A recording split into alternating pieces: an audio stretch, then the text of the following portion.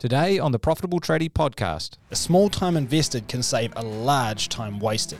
It was a complete balls up, and you've got to redo the job. So instead of the job costing you $2,000, it now costs you $4,000. Yeah. What's the revenue? Still 3.5. 3.5. That's before you've paid any overheads or anything. You're down $500 on the job. It really sucks, but we're not finished yet. No. Because but wait, there's more. We've all had the situation where a job goes wrong and our team makes a mistake that requires some remedial work to put it right. It's frustrating and annoying, but most business owners have no idea how much money rework actually costs them.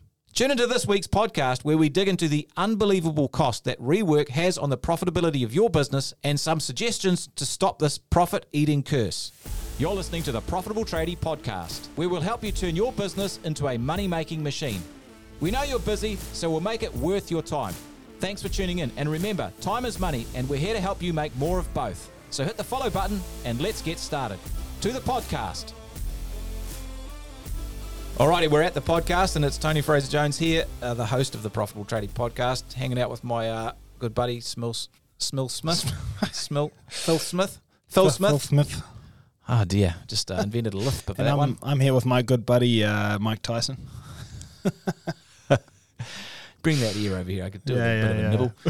Anyway, what are we getting to today, Chief? Mate, rework. The bane of most people's existence, mistakes out in the field. I think mistakes are bound to happen from time to time, and there's some howlers for sure. Like someone not installing a drain correctly in an upstairs bathroom. You get a free shower downstairs, which is always nice.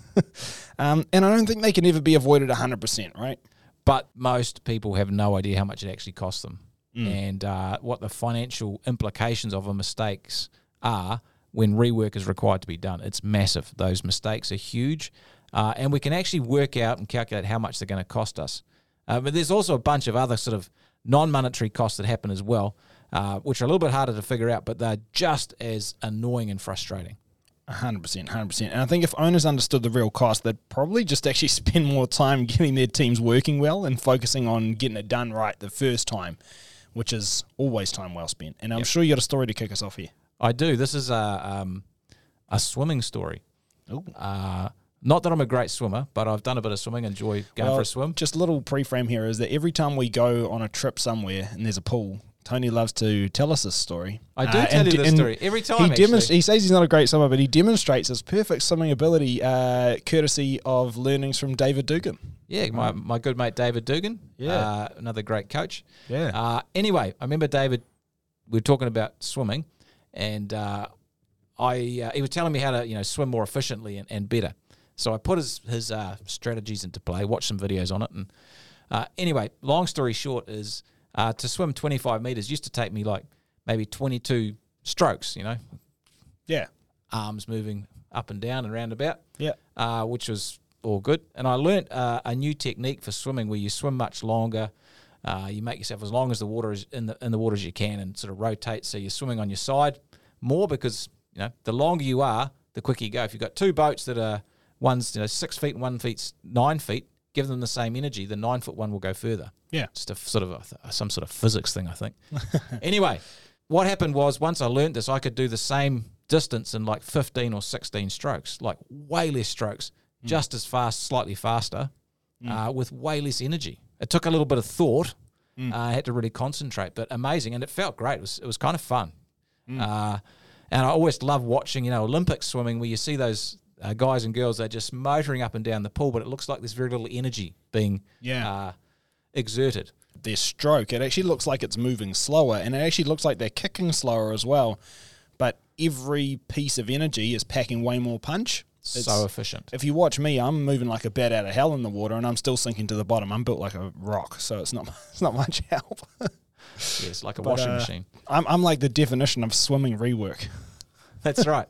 Well, why is this important? Well, often what happens when we're busy, we're hustling to get work done, we're thrashing away, putting pressure on to really push through the jobs, get the work out in the field done, get on to the next thing. And it can create a lot of rework because everyone's under pressure and kind of does things a little half-assed. But if you're a little bit slower, more considered, you're a lot smoother, you'll find that things go better. Yeah, 100%. And I mean, if we look at this in real real world situations, I think the best way is just for us to walk through the cost of rework and mistakes out in the field, because it'll help us understand what we're talking about. Yeah, and I apologise in advance. There's a few numbers here, but we'll do our best to make it juicy, because this is really flipping important to understand. Let's just look at the actual cost of the rework. So let's say that's the labour and the materials. You've actually got to, and any subbies, perhaps you've got to get back. That's got to be spent again. So let's say you have a job that you do that's worth $3,500. Yep. Could be any job, whatever. It doesn't really matter. And between the labour and the materials, it costs you $2,000. So your profit is $1,500 on the job. Yep. That's your gross profit, and that's a 42% gross profit. $1,500 divided by 3.5K. Yep. Okay. It was a complete balls up, and you've got to redo the job. Okay. And let's say you actually have to get the materials and the labour again. Worst case scenario. So instead of the job costing you $2,000, it now costs you $4,000. Yeah. What's the revenue? Still 3.5. 3.5. So you're down $500. Yeah. That's before you've paid any overheads or anything. You're down $500 on the job. So you're losing a lot of money already. Yeah, before you even really pay the rest of your expenses. Yeah. So, I mean, that sucks. It really sucks. But we're not finished yet. No. Because but wait, there's more. Wait, there's more. Step right up, caller, because you've won the booby prize. Which in this case is opportunity cost. So the next thing is you can no longer do the next job because that labour is already being used. So rather than getting off to your next job, afterwards you're having to go back and fill that time redoing this one. So you miss out on another, let's say, $3,500 job, which costs $2,000 that would have had a profit of $1,500. So you miss out on that. And so really now you're down the original $500 from the rework and having to pay again, plus the lost profit of $1,500, which has now put you to a $2,000 loss before you pay your overheads. So again, to reiterate, now you're down $2,000 before it even goes through the rest of your expenses. Yeah, so you're losing big time, and it's not good. It's not a good way to be profitable. But it actually gets worse. Yeah, there's more. Wait, there's even more. So to get that $2,000 profit back actually takes you $4,762 in revenue at a 42% margin to actually recoup that $2,000. Yeah. And you get that, that's a calculation, just trust me on that. You've got to do $4,762 in revenue at 42% to actually get the $2,000 back. So that's a whole bunch more work you got to do as well before you're actually back in the place where you started with. Assuming that your GP is 42%, which is another assumption, right? For sure. So that's the actual financial cost. It's huge. There's a bunch of other costs as well, right, though? Yeah, there's heaps. Start with, there's referral loss. So, if you've got an original client that you were dealing with here and you've had to redo the job, they're likely to be pretty unhappy, right? I mean, they were promised something and that's not what they got. They actually got a balls up and now they've had to have it fixed. And so you actually have an unhappy customer on the job that you couldn't do, which, is an opportunity cost. You're not going to get referrals from them and you're probably not going to get repeat work. There's also a frustration loss. So, how annoying and angry does this make you? Honestly, when it happens, I see it all the time. It's very annoying. And, do you bottle it up? Do you end up firing up at the team? What happens to your blood pressure? What happens to your health, your stress levels? I mean, there's a loss there. Massive. Right? I just want to go back to one of the points you made, which I think people forget. Clearly there's the referral loss from the person you did the job with. But as you said, that opportunity cost job, the one that you couldn't get to, you're not going to get the referrals from that either. No, because you had to put them off. Or the referrals from that one. Like there's a multiplying effect that just goes out in time, which works against you. Another huge cost is the scheduling and admin loss. Yeah. So if you think about, you've got your schedule set out and you have a mistake at a particular job, now that person is not going to want to wait 3 or 4 weeks into the future when you've got another slot in your calendar. And, if you're running things right, you're not going to want them to wait as well because you want to get that job fixed as quickly as you can. So as soon as you can get the materials and stuff sorted, you want to get back in there. So that means typically you've got to look at your schedule and reorganize your schedule. Now, you might be lucky and be able to move one job and switch a job out, but sometimes it's multiple jobs and there's a whole knock-on effect, which is incredibly disruptive. Not only that, sometimes the jobs that require rework, you might need to work in with other contractors. Yeah. So they might be, on a larger job, house build, commercial project, where actually you need to do things in the right sequence.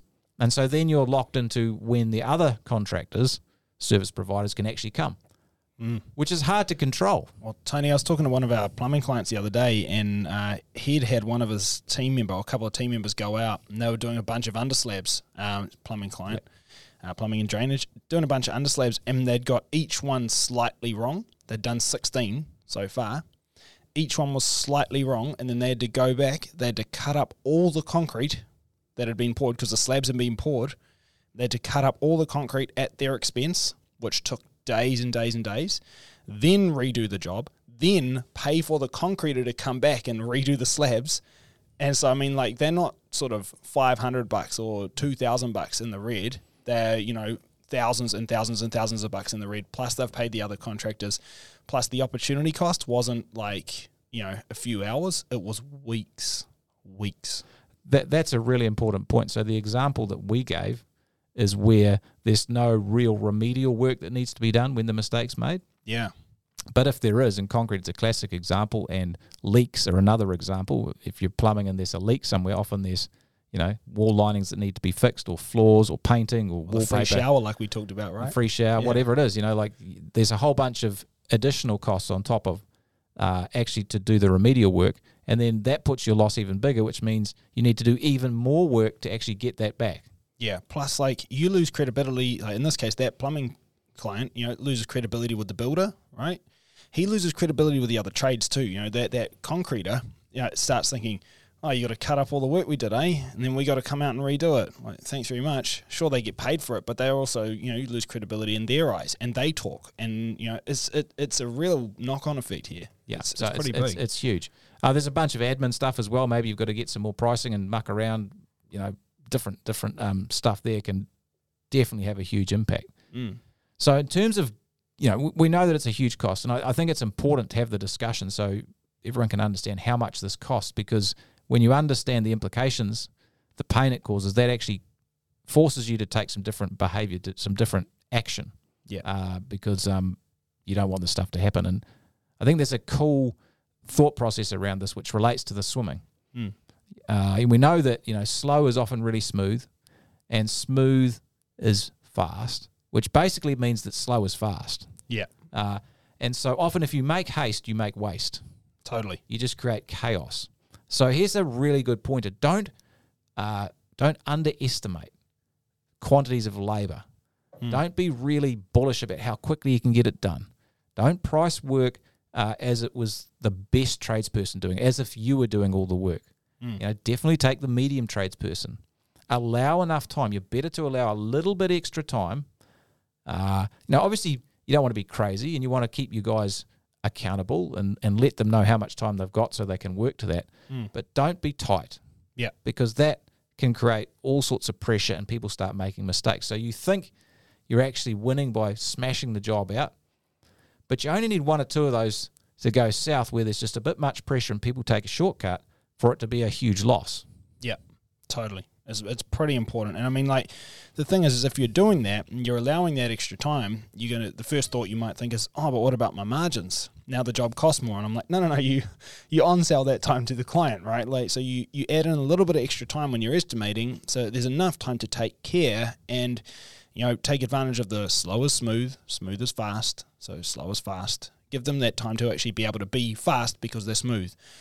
Not have the rework. So with that, obviously you on-sell it to the client, and if you're worried about that because the whole reason you're making haste is to keep your margins low, just remember that this is way easier to sell because you can sell certainty that there won't be any rework or callbacks.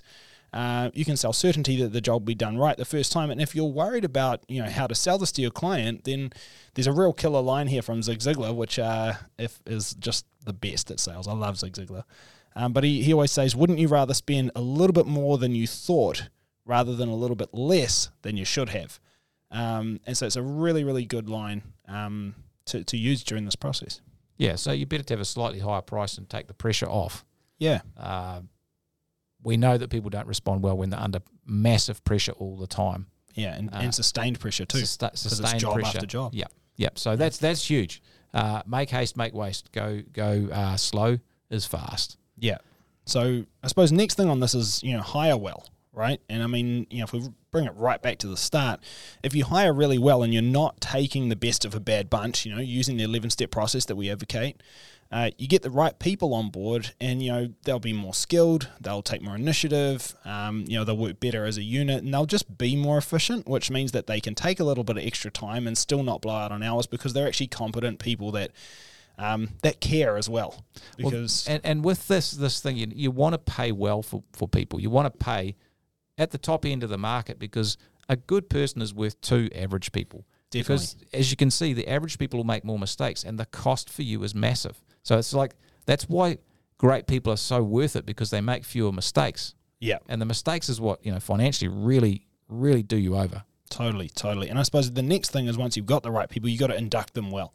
So, I mean, this is getting them right bought into your values and understanding what they are, which is super important because it's those values that are going to keep them looking at things the right way and taking the right kinds of actions and doing the best for you and for the client, which is super important. It'll lead to better work. And on top of that, get them across all of your systems. If you have QA checklists in place or you've got things in place that are going to help them to do the job the right way the first time, get them across these systems and how to use them and how to do the type of work you do and work well within the team, communicate with each other and the likes. Teach them how to be a good player in your team, because that'll, again, reduce mistakes drastically. And this follows on with training as well. So, you spend some time actually upskilling the guys. Maybe you get them in the factory, the workshop, and show them how to install particular components or whatever it is that you need to do.